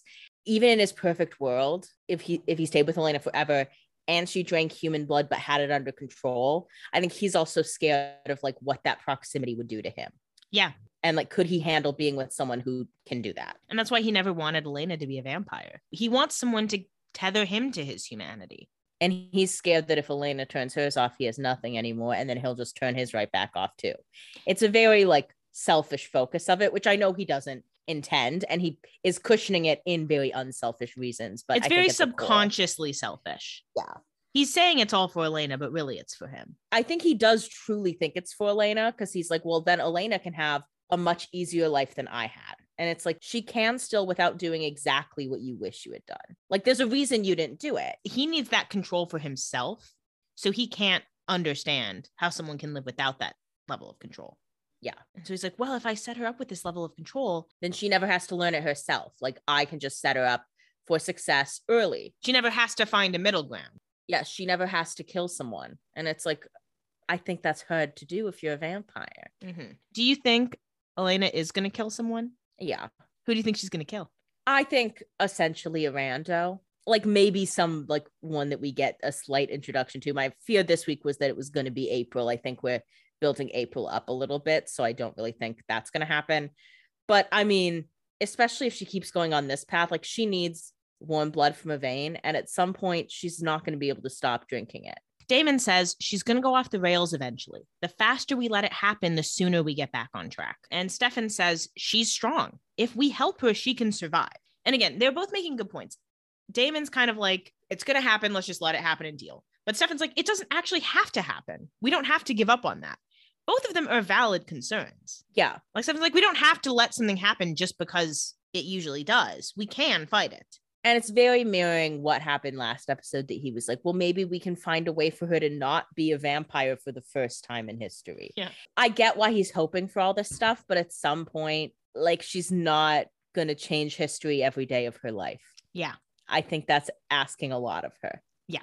Damon says, okay, well, she's starving and she hasn't been able to keep blood down for days. And Stefan says, what? She told me she was fine. Damon says, well, I guess she lied. Animal blood was a bust. The juice box was a no-go. She can't even keep my blood down. And that was just he meant that as a slap. He wanted to reveal that. Stefan says, she drank from you. And Damon says, oops, did I say that out loud? Well, and this hurts Stefan even more than like all of those things hurt him. But the main thing is not only that this was happening, but also that she felt like she could tell Damon and she didn't feel like she could tell him. Yes. Which is obviously the way he set up the program. But he's not like ready to hear that. He's like, well, I got picked, so now I'm the one Elena goes to all the time. And it's like, no, she still has a relationship with Damon, and unfortunately he's useful here, but it sucks to have that confirmed for him. Yeah, Stefan is not ready to admit this. It's a bad day for him. He's not doing great. Stefan is in the trenches today. Yeah. Inside the church, Elena joins Matt and Jeremy, and she looks pretty bad. Matt asks if she's okay, and Jeremy says, oh, April was looking for you to help with her eulogy. And Elena says, where is April? Then we go back up to the mezzanine where we see April. She is bleeding, tied up, bound and gagged. And Connor is loading a gun. He said, 12 people's not enough for this funeral. Yeah. Stefan enters the church and he goes up to Tyler and he says, hey, Tyler, why are you here? And Tyler says, I'm being sensitive to the community's loss. Love him. Stefan says, with a hunter out to get you? And Tyler says, I'm not going to let a hunter stop me from being where I'm supposed to, but I will not be wearing black to this funeral. I'm wearing dark gray. Yeah. I don't look good in black. It washes me out. Yeah. It's too much on me. It doesn't emphasize my tan as much. Do you see how tan I am? Yeah. And my hair is black. I want my hair to get the attention. Is it working? And Caroline says, also, if he shows up, I'm going to kick his ass. Because she's like, because I can and I have. I can and I have and I will continue to do so. No one's getting at my man. Stefan sits a few rows behind Elena and Carol Lockwood comes up in a navy dress. No one get the black memo? Yeah. I feel like that was Carol being a little subversive. She said, fuck these people. Well, I also think we're under the impression that this is a memorial, but it's also like the week's mass. Yeah, like it's a church service. So I wonder if some people came to church and like, oh, I haven't heard. Well, and also there's all 12 of their pictures up there. Like I'm sure each of them got their own individual funeral. And this was just kind of like a community memorial. In memoriam. Yeah. But still weird that people didn't wear black. Yeah. Carol says, before we start the mass, I want to open the floor to anyone who wants to come up and share a memory. I know April wanted to talk about her dad. April doesn't come up. And Carol says, okay, anyone else have anything they want to say about Pastor Young? And this is the full congregation. And everyone is just sitting on their little asses. Yeah, no one has anything to say. One of you had to like him. You come here every week. Pastor Young is looking down from heaven like, really? Maybe it's really crowded because everyone stopped coming because they didn't like him. And so then they came back. Finally, we get a new pastor. And then they're like, well, I don't have anything to say. I left because of him. Elena, being the kind of girl she is, feeling guilty, she goes up. And I think partially to be like, well, if April's out there somewhere, maybe this will make her feel comfortable enough to come up. Yeah, it's nice of Elena. Connor holds the gun and looks at her, just watches. He looks through the viewfinder. He keeps his eye on her. Yeah. Damon enters and he puts some holy water and he crosses himself and he's basically giggling. And it's sexy to me. Something about that was good. He's being sexy this episode. Damon says to Stefan about Elena, oh, she doesn't look too good. And Stefan says, maybe you should have told me she was rejecting all food sources. And Damon says, jealousy's beneath you, brother. And Stefan says, bite me. He says, no, it is not. Elena struggles getting up there. And she says, I talked to April this morning and she was nervous about getting up here to speak. And now that I'm up here, I'm nervous too. And that's the only reason why I'm shaking and sweating. And then she hits a line, which she must have said this line at her parents' funeral or something, because it's too good to not have been prepared. She says, the worst day of loving someone is the day you lose them. She ate on that. Yeah, and everyone in the crowd is like, ooh, snaps. Elena, you must have been to a number of funerals before. Yeah, this is not your first time, is it, girl? And then she starts hearing some noises, and all of the vampires kind of like freeze. What's very fun about this scene, they don't do this all the time, but they do this sometimes, that they're all spread out across the church, but because they can all eavesdrop, they're like talking to each other. Yeah, they're all talking to each other from a distance. Very fun scene. Caroline says, do you smell that? And they all smell blood. And we can see it's dripping into the holy water. Damon says, nobody move or turn around. It's a trap. They're like, no, we got to stay here. And Elena is like freaking out. She's smelling the blood. She's seeing the blood. She like is trying to continue speaking, but she's being overwhelmed. And then her veins like slowly start to appear. But just in the nick of time, Stefan gets up there and takes her to her seat, obviously implying like, oh, she's just overwhelmed by the day. Yeah. And Connor seems to buy that. He buys that enough that he's not shooting at either of them. And Connor's not suspicious of Stefan at this point either. He's confirmed that Tyler's a vampire. Yeah. He doesn't realize he's also a hybrid. And he's pretty sure about Damon, but he hasn't confirmed it yet. He's suspicious about Damon and he's like a little iffy on Elena, but he's also like, I really don't want to kill a young girl unless I know for sure. Yeah. So then the new pastor has them all stand up and sing a hymn. They start singing. Elena hugs Stefan and she's like, I can smell the blood, Stefan. And Stefan says, focus, push back. We talked about this. And Matt says, what the fuck is wrong? And Stefan says she hasn't fed. And Matt says, then get her out of here. And Stefan says, no, there's someone watching us. And Damon decides to be proactive. And he says, well, I'm going to go rip his head off. Yeah. He's like, I can do that. And Stefan says, do that and you risk exposing all of us. And Damon says, well, the risk will be diminished when I rip his head off. Yeah. Good point. Elena is like, I am losing it. And Damon says, you guys have 10 seconds. And Stefan says, don't. And then Damon says, 3, 2, 1, bye. And Matt says, wait, Elena, feed from me. And Damon stops. This is smart. Matt says, everyone will think you're upset. Just feed from me. Connor watches. Elena starts to hug Matt, and hidden from his view, she feeds on Matt. And we can see through Connor's viewfinder that it just looks like they're hugging. It's very successful. You got to give it to him here. They're still obviously trying to push us in the Elena Matt romance direction. Yeah, at least make us think about it. Won't be me. But for a second, it kind of seems like Damon's shipping. Damon's like, interesting. Wait, I think Damon's kind of like, look at him doing something useful. He's like, he finally made himself useful after killing her. And again, Matt's got survivor's guilt. He feels the least he can offer. Yeah. And Elena does like let go. She doesn't lose control. Yeah, she does a good job here. And she thanks him. And Connor seemingly like lowers his guard. Elena goes back to hugging Stefan and she says, I'm fine, but I can still smell the blood because there is like literally a ton of it. She's like, that helped, but I am still hungry. And then Elena says, it's gotta be April. Don't know how she figured that out, but sure. Well, because April didn't come up and she's like, April would have, like, I would have seen her in the crowd maybe. She says, we have to help her. And Stefan says, we can't risk it. And Elena's like, fine, I'll go. And Tyler again sees things start to go away from him. Tyler knows he's safe from gunshots of the hunter. And he probably feels safe in front of the crowd too. So Tyler goes up to the front of the room, interrupts him to the podium. And he says, hey, I actually decided I did want to say a few words about Pastor Young. So Connor gets back on alert because he knows for a fact that this guy's a vampire. Yeah. And he's like, you know what? Maybe I missed his hurt last time. Yeah. Because in his mind, why would a stake not kill a vampire? Because even if it were an original, you'd see them go gray for a second, Yeah. Well, we also don't know how much he knows about vampires. Again, we don't know who hired him. Yeah. He doesn't seem to know about hybrids. He also doesn't seem to know about who the vampires are in this town. Yeah. So we have to assume whoever hired him couldn't give him an exhaustive list. So we kind of have to assume he doesn't know about originals either, but we also don't know. We have to assume that he thinks any vampire would die by a stake to the heart, which is a fair assumption. Exactly. Tyler says, when I was a kid, I only cared about myself, but Pastor Young made me join team sports. And it's like, okay. He's kind of like working on a team, like looking at everyone like, you see, it's time. We're teaming. I'm taking one for the team. He's like, it's very important to be part of a team. And, Tyler has now entrenched himself in the team by purely Caroline's willpower to make him part of the team.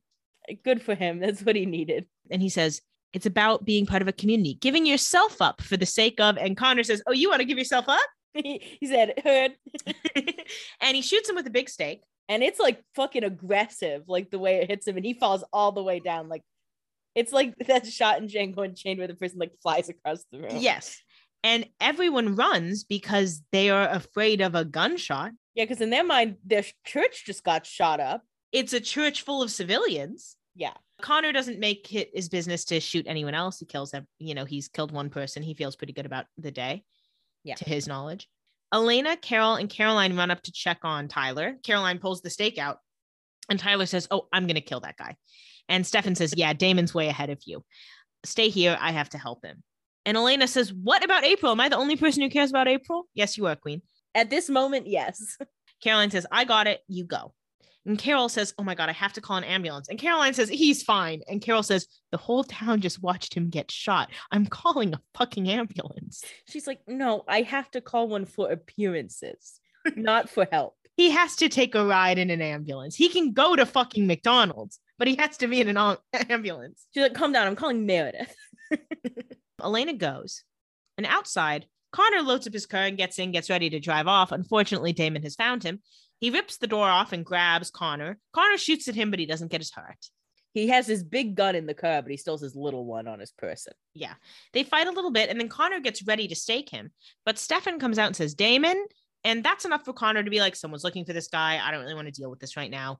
Connor gets in his car and drives away. Yeah, he's not trying to make waves unless necessary. He's already made one big wave, which is shooting up a memorial. Yeah. He says, I think I could play it low key for the rest of the day. Yeah. Stefan helps Damon up, And then he punches him. Damon says, hey, what was that for? And Stefan says, you know why. And this is fair. Yeah, that was earned. And I think Damon would have done it all the same, even if he knew he was going to get punched at the end of the day. He's like, I'm okay with that. Good deal. Back inside, Elena finds April. They let Elena look for a bloody girl alone. Pretty stupid. Yeah. Interesting choice. She's very clearly affected by the blood. Her veins and fangs show, and she starts to pounce at April. Because this is a free snack right there. Luckily, Caroline stops her and says, hey, she's not dead, but if you feed on her, you will kill her. And Elena says, let go of me. And Caroline says, no, look at her. It's April Young. She's not a warm body for you to feed on. She's your friend. And this does bring Elena back down to earth. She loses the veins and fangs. And Caroline says, she's an orphan, just like you. And she's scared, just like you were. This is why Caroline's a great person for Elena to have during this transition, because Caroline's good at talking to Elena and saying the right thing to calm Elena down, which Damon and Stefan are not always great at. Yeah, she's a happy medium between like, I need to control everything Elena does, or like she needs to lose control and deal with it. Caroline's more like, here are the steps of how to get through this.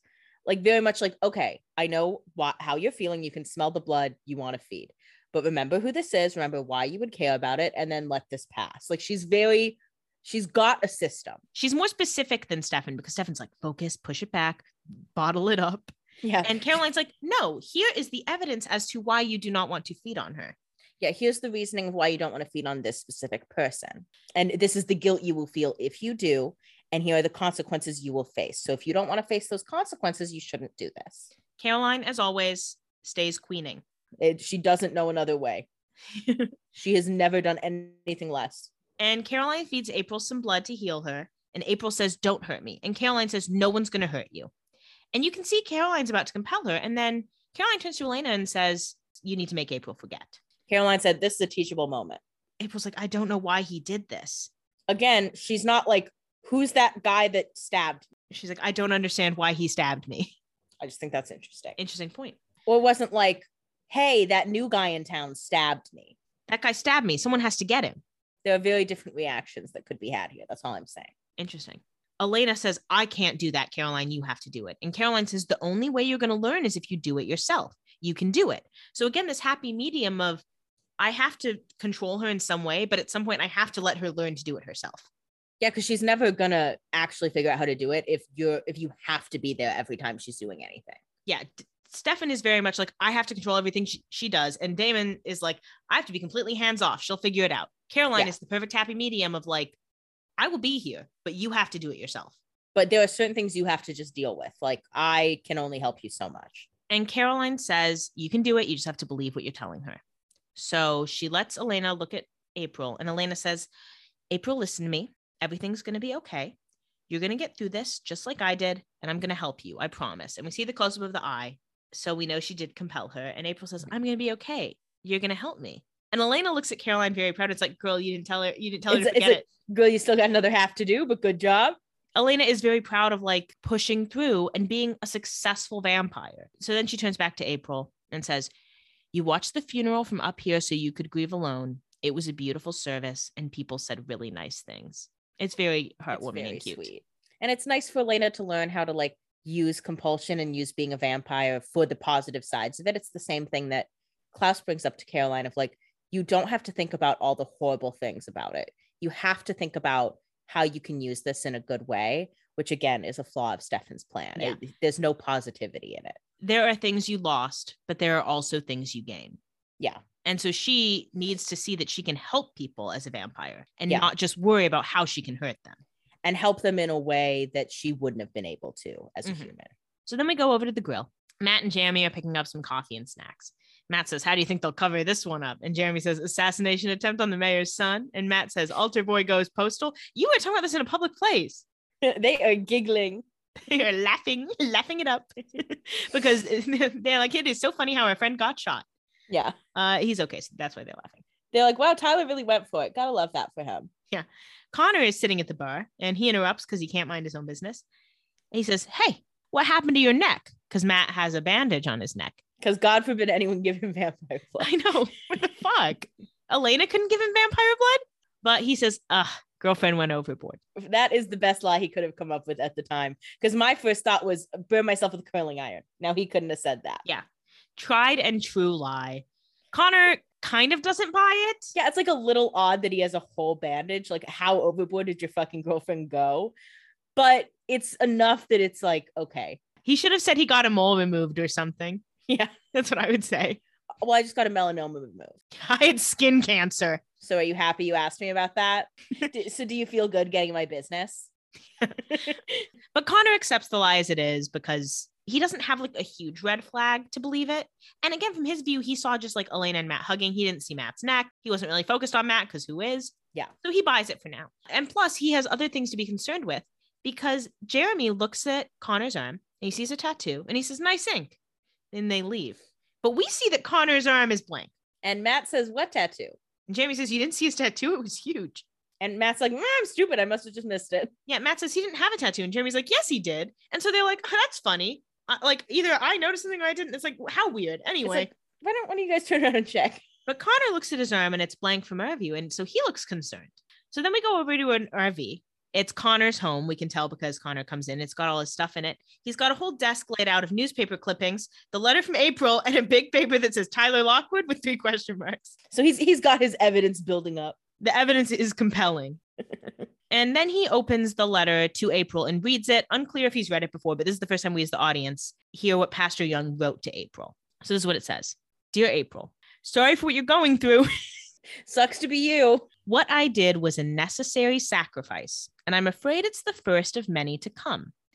There's always been evil in Mystic Falls, but a greater one is coming. My death is the first in the war ahead. I will see you again when we all find our salvation. Until then, I love you. Dad. What do you make of this? So one thought that I just had during this reading, it's weird that Connor would hold on to this and not give it to April. In theory, I think there's also a potential that, he says like, this is just the first step.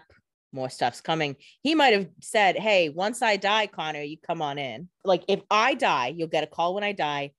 And that's a sign that something has gone wrong. Now, I don't know why he wouldn't have left a note or something in addition to this, or why he would assume April would get this note. But so there is that potential. I think the salvation thing is interesting because he said that too when they were blowing themselves up, that like, it seemed like they had a greater plan. Mm-hmm.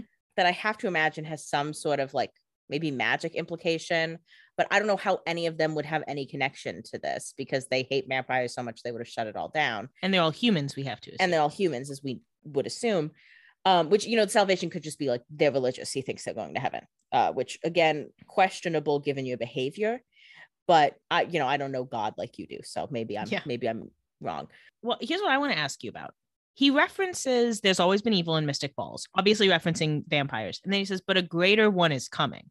What do you think that is? A greater evil? Yeah. See, that's an interesting part of it. Like that, I think implies that there's a bigger villain coming, or I don't know. My thought is it's coming back to like the comet in season 1, Interesting. like which was supposed to be a harbinger of doom.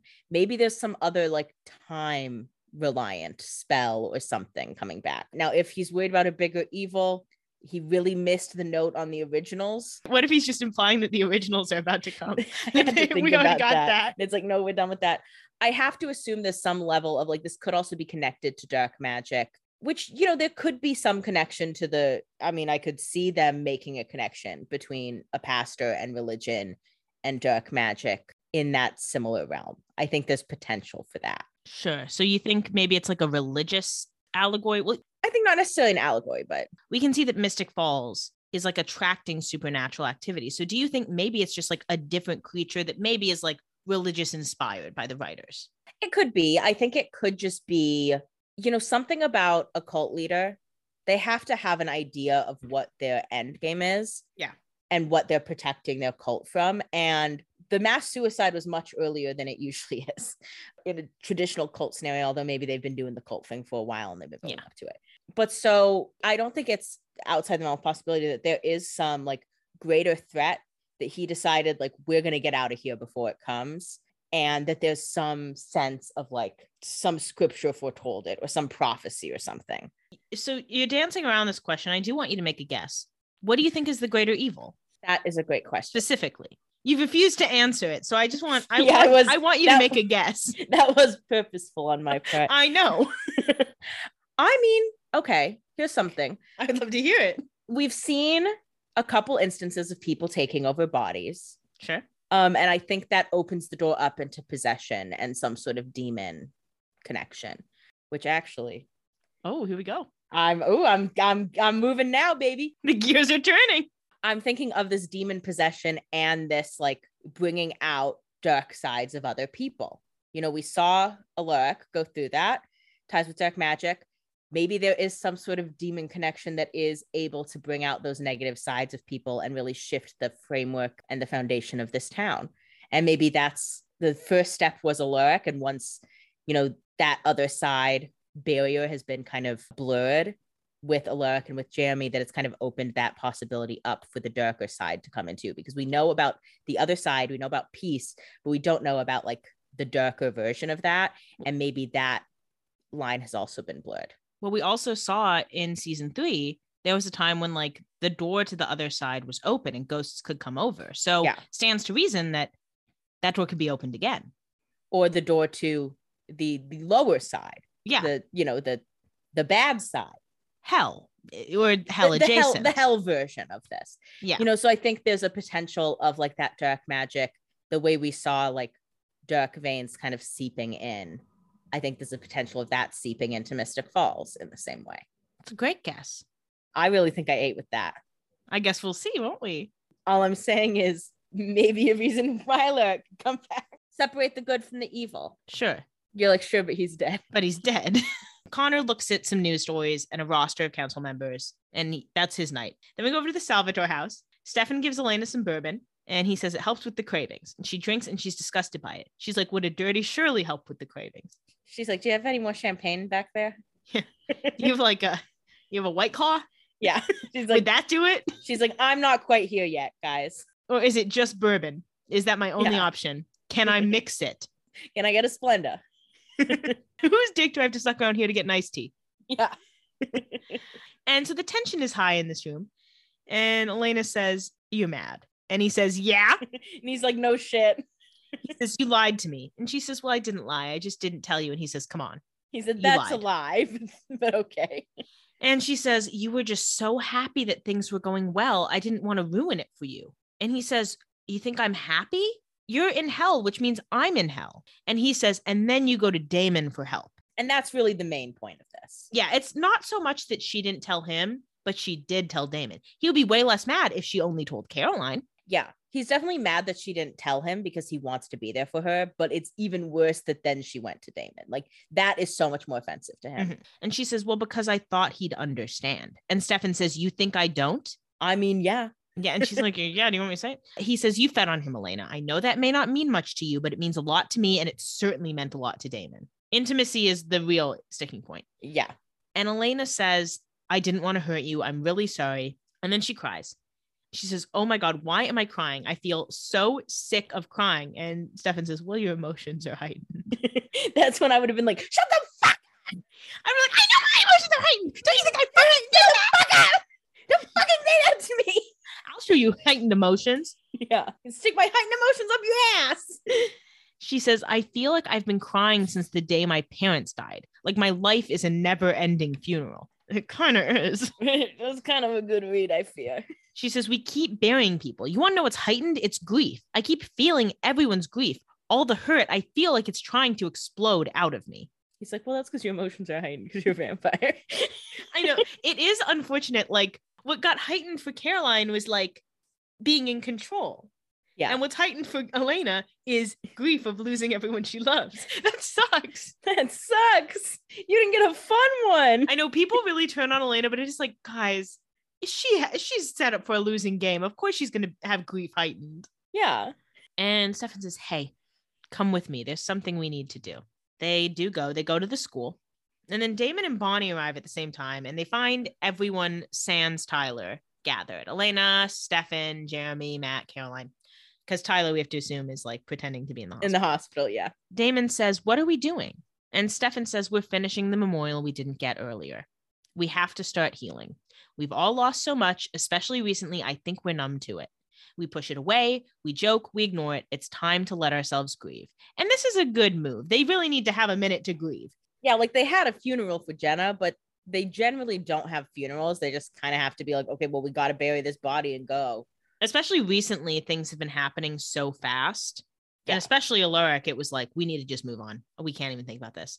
So it's good for Stefan to say, we need to grieve, because again, Stefan knows that what really holds everyone to their humanity is feeling these human emotions. And he, more than anyone, wants to hold on to his humanity right now. So he's like, we need to feel some emotions. And he also wants to like make a positive connection to the grief, like working through it and being able to build a community around it, because or else that grief will overtake Elena and she will flip that switch off no matter what else is happening. Yeah. Even if she does manage to figure out the blood thing. Yeah. And Damon says, so you're lighting lanterns? And Stefan says, yeah, we need to do this. So Damon says, no. What we need to do is find out who this hunter is, what he knows about the death of the council. We have more important things to do right now than this. Well, it's kind of like, let's just take a night off. Yeah, I mean, like, Damon's right. They do have to figure this out, but it's like, we're going to figure out just as much tomorrow as we do tonight. Like, let's just take a fucking minute to relax. Yeah. But the reason Damon doesn't want to do this is because he doesn't want to confront his own grief for Alaric. Yeah. Obviously. And so Stefan lights a lantern and he says, this is for my Uncle Zach. And I said, hey, TBT. Miss you, King. He says, this is for my friend Lexi and for Alaric. And Matt says, this one's for Vicky. That's all he says. He said, that's the only one I got. Caroline says, this is for my dad and Tyler's. And she lights hers. Jeremy, he's got a long list. He said, hold on, let me take out my notes. Jeremy says, this is for my parents, Vicky, Anna, Jenna, and Alaric. And Stefan said, oh, I said Alaric already. Stefan's like, that was mine. And Damon says, I'm not doing that. And he leaves. He's like, two of you said Alaric already. I can't be the third one to say Alaric. You all should have let me say Alaric. Would it kill you to say Andy? I know. Would it kill you to say Andy? Would it kill you to say Rose? He's like, well, you both said Alaric, and I don't really feel like this is the time for me to say Andy, who I really just was having sex with. But I still did grieve her a bit. Yeah. And Rose, who I care about, but I don't want you all to know that. Yeah. So anyway, Damon leaves. Bonnie lights hers, and she says, this is for my Grams. And then Elena takes out her notes. Yeah, Elena says, this is for my mom and dad and Jenna and Alaric and John and Isabel. Yeah, she doesn't even read all the names. She says, this is my mom, dad, Jenna, everyone we've all lost, everyone this town has lost, and for me. It's like, and me. Because I lost things too. And now we on this podcast will light our own lantern to name all the people they didn't. This is for Coach Tanner, Luca, Jonas. Could you have a list? I don't have a list. I'm just naming people I didn't know. Oh. Luca and Jonas, Frederick, Greta, Pearl. Yeah, Greta. Who else? John, Isabel, Finn, Sage. Yeah. Sage's friend Troy. Michael, Esther. Oh yeah, Michael, Esther. Oh, Slater, Rose's friend. Slater. No, Slater's girlfriend's alive. Chad and Dana. Oh yeah, Chad and Dana. Amy Bradley. Sarah. Friend of Amy Bradley, Sarah. Jules. All Brady? The other werewolves. I think all the Brady other werewolves. Was one of them. Oh, what Maddox? Oh yeah, that other witch. The other witch. Gloria. Chicago. Yes, Gloria from Chicago. I think that's pretty much everyone. There's some other randos in the mix, I'm sure, but those are the... Yeah, we couldn't name everybody. If we name everybody, we'll be here all day. A lot of people die on this show. Yeah, Logan Fell. Oh yeah, Logan Fell. Never forget. Never forget. Oh, Brian Walters. Oh. How soon we forget. Soon we forget Brian Walters. I'm out of him now. I think that's all we got. Yeah, I'm sure there are more, but... Yeah. You're damn right there's more. This is Grace coming at you live from the editing bay. I have visited Vampire Diaries Wiki and looked at the body counts for seasons 1 through 3, and I'm here to give you a real quick rundown of everybody we missed in our little memorial segment. Bartender Ben, remember how he got torched by a flamethrower? That was incredible. Mason Lockwood, can't believe we forgot that hottie. Giuseppe Salvatore, he is in hell.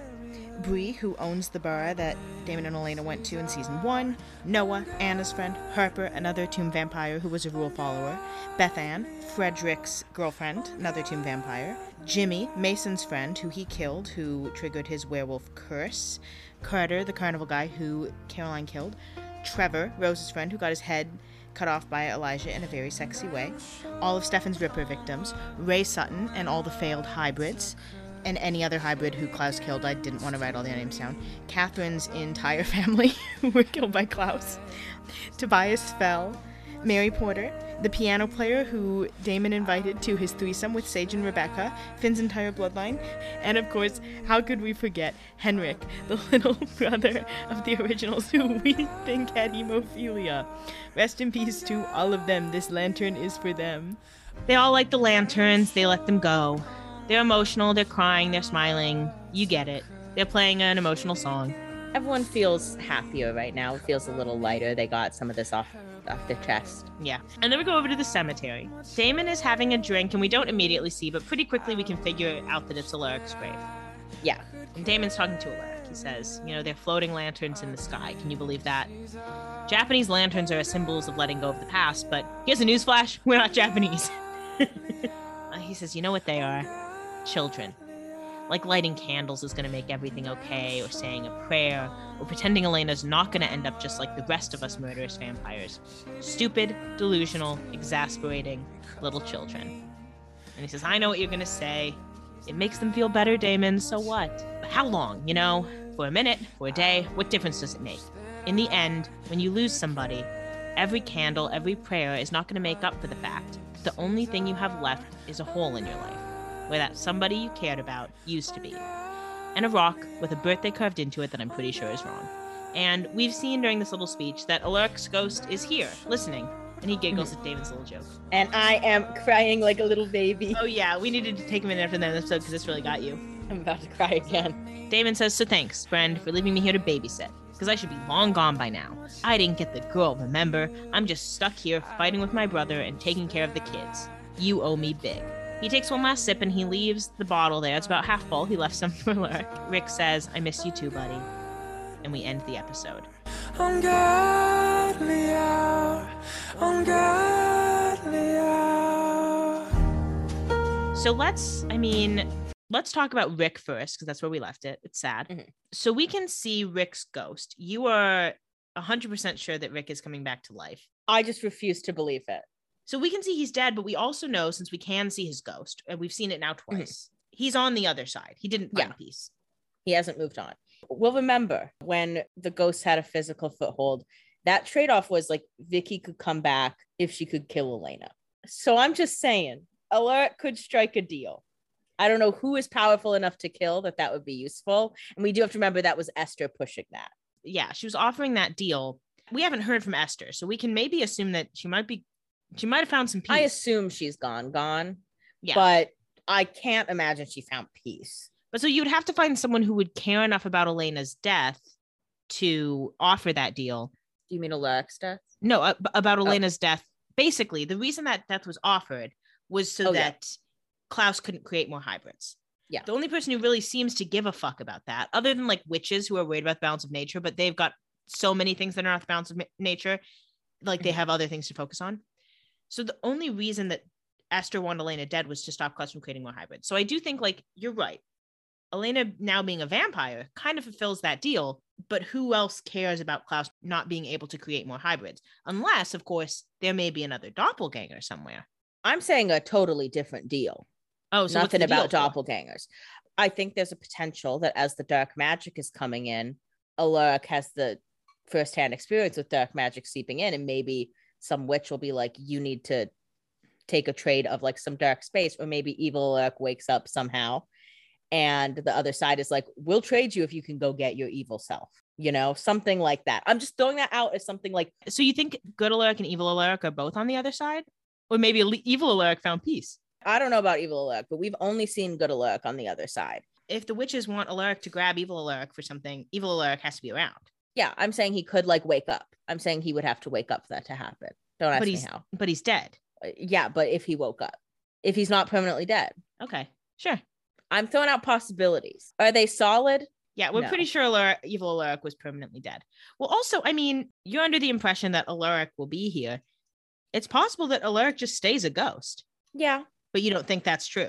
I think he can stay a ghost if he's able to talk to more people than just Jeremy. Well, we haven't seen him talk to Jeremy. And we haven't seen him talk to Jeremy in a while. And we also saw that he said something to Damon. Damon didn't turn around, so we can assume Damon can't hear him. Not to be this person, but usually when someone dies, we kind of are like, oh man, they're dead. And maybe a special occasion they'll come back as a ghost, right?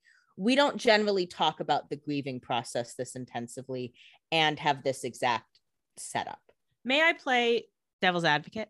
Are you going to argue like, well, this is a bigger character? No, here's my argument is that this is a special occasion. The whole theme of this episode is memorial. It was a memorial episode. Yeah. So it's like, maybe they said, we know we killed you off. You're not going to be on the show, but can you be here for the memorial? And he said, sure. See, I feel like that's still not enough. So I guess let me ask you a follow-up question. When do you think we're going to see Alaric back? That's a great question.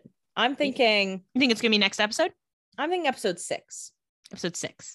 I think they're going to want to keep us on the edge a little bit. And I do think we have to have some introduction into some sort of magic or some way he could come back. Because obviously, as I've been giving my reasoning, none of it really tracks yet. I can admit that. I haven't gotten something super compelling yet. So I don't have the right information for what would cause that. Sure. So let's talk about Connor. Particularly, let's talk about Connor's tattoo. So from what we see in this episode, only Jeremy can see Connor's tattoo. We only see it for a second. Do you have thoughts? Well, I think it's, not a coincidence that only Jeremy saw it. I think that fits into his medium capabilities. We know Connor's not a ghost because he's not acting like a ghost. Well, isn't he? Maybe he's a ghost who has a physical foothold. That could be, I suppose. But I think this could build into my little guesses that I've been just pulling out of my ass, that he has dark magic from the other side. Maybe that's what's showing on the tattoo and what he has spelled these bullets with, potentially, that is visible to someone who can see ghosts and see the mediums.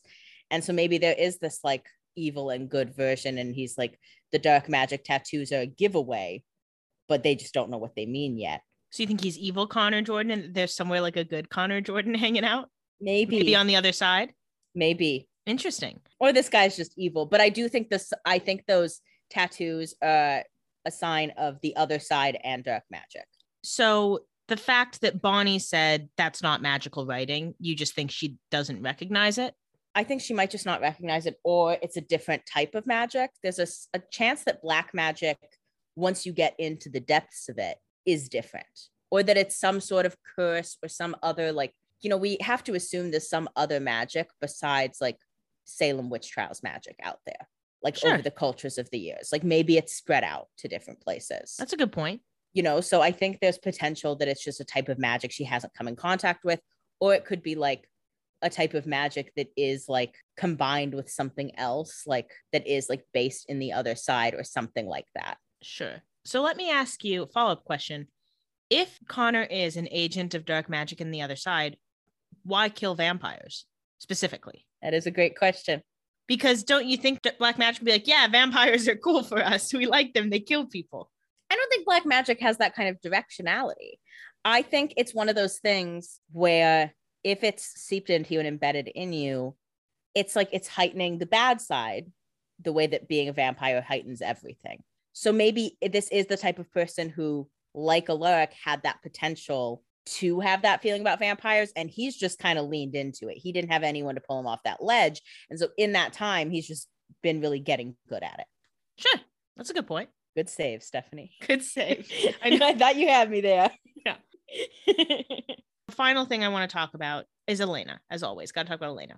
So at this point in her transition, and I will say this episode is the end of the transition chapter. Oh. From what we see about Elena's transition, we now know that she can only drink human blood from the vein. Mm-hmm. The theory that everyone is kind of accepting right now is that it's a doppelganger thing. Do you think we're going to see Catherine coming back anytime soon?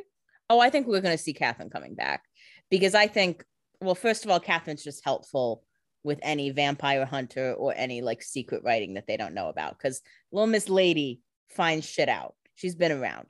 I think Elena will like try to get fresh blood when she can, but she's going to be like, I want to transition to blood bags at the minimum. Yeah. I think she's going to have a push for that. And since the only reasonable explanation they have is that it's a doppelganger effect, they're going to want to talk to Catherine. But also Catherine knows how to keep blood down. So, like, it might just be a process of how you drink blood as a doppelganger and how you come into your own. Do you think the doppelganger thing is the biggest reason? Or do you think there's something else at play here for Elena's transition issues? I mean, I think it's potentially the doppelganger, but I do think it's, You think that since I'm asking this question, it might not Well, be. I think it's more than that anyway, because we see Catherine not have issues with this. And so I was thinking potentially it's a manifestation of guilt, but then you would hope the guilt would like let you drink other blood rather than push the other way. Then wouldn't Stefan be experiencing the same thing? Well, Stefan didn't try to stop drinking blood that early in his vampire path. Gotcha. So maybe if you're going into your vampire path early, and also that she didn't want to be a vampire, it might just be like getting used to it and like a mental block, although I think a mental block is not really good TV. But I do think it's probably more than the doppelganger thing, just because Elena's the main character and because we've seen Catherine Catherine had no issue in her transition that we saw. And, you know, it's not like we saw every single thing she went through. And it's not like Catherine be like, yeah, I used to throw up blood. Like, why would she tell anyone that? But yeah. I do think it's suspicious that like we haven't seen any even sign of that in Catherine without a reason. Yeah. And it's also, I mean, this is the first time we've ever seen a vampire struggle with any blood. I mean, particularly human blood in a blood bag. Yeah. This is the first time we've ever seen a vampire have this struggle at all. Yeah. Because even Damon is like, I don't really like the taste of animal blood, but it's not like he can't keep it down. It's more of a preference. Yeah. So it's like the first time we've seen something like this happen, which like makes you think it's a combination of effects. It might also be from dying and coming back to life before becoming a vampire. Like maybe there's some other effects from that. That's a good point. Just something different that Elena did. Yeah. But that's the end of the episode. We are setting up a lot of storylines for season 4, a lot of interesting stuff. I'm having a lot of fun already. Yeah, Stephanie threw a lot of guesses out. We'll see how they all manifest. I'm feeling good about a handful. We'll see if you should. We'll see if you should. But as always, if you're enjoying Vampire Diaries or Doppelgangers, you can tell your friends and give us 5 stars rating and review on Apple Podcasts and Spotify Podcasts. And follow us on Instagram at Doppelgangers Podcast. But that's it for this week. Until next week, goodbye, brother. Goodbye, brother.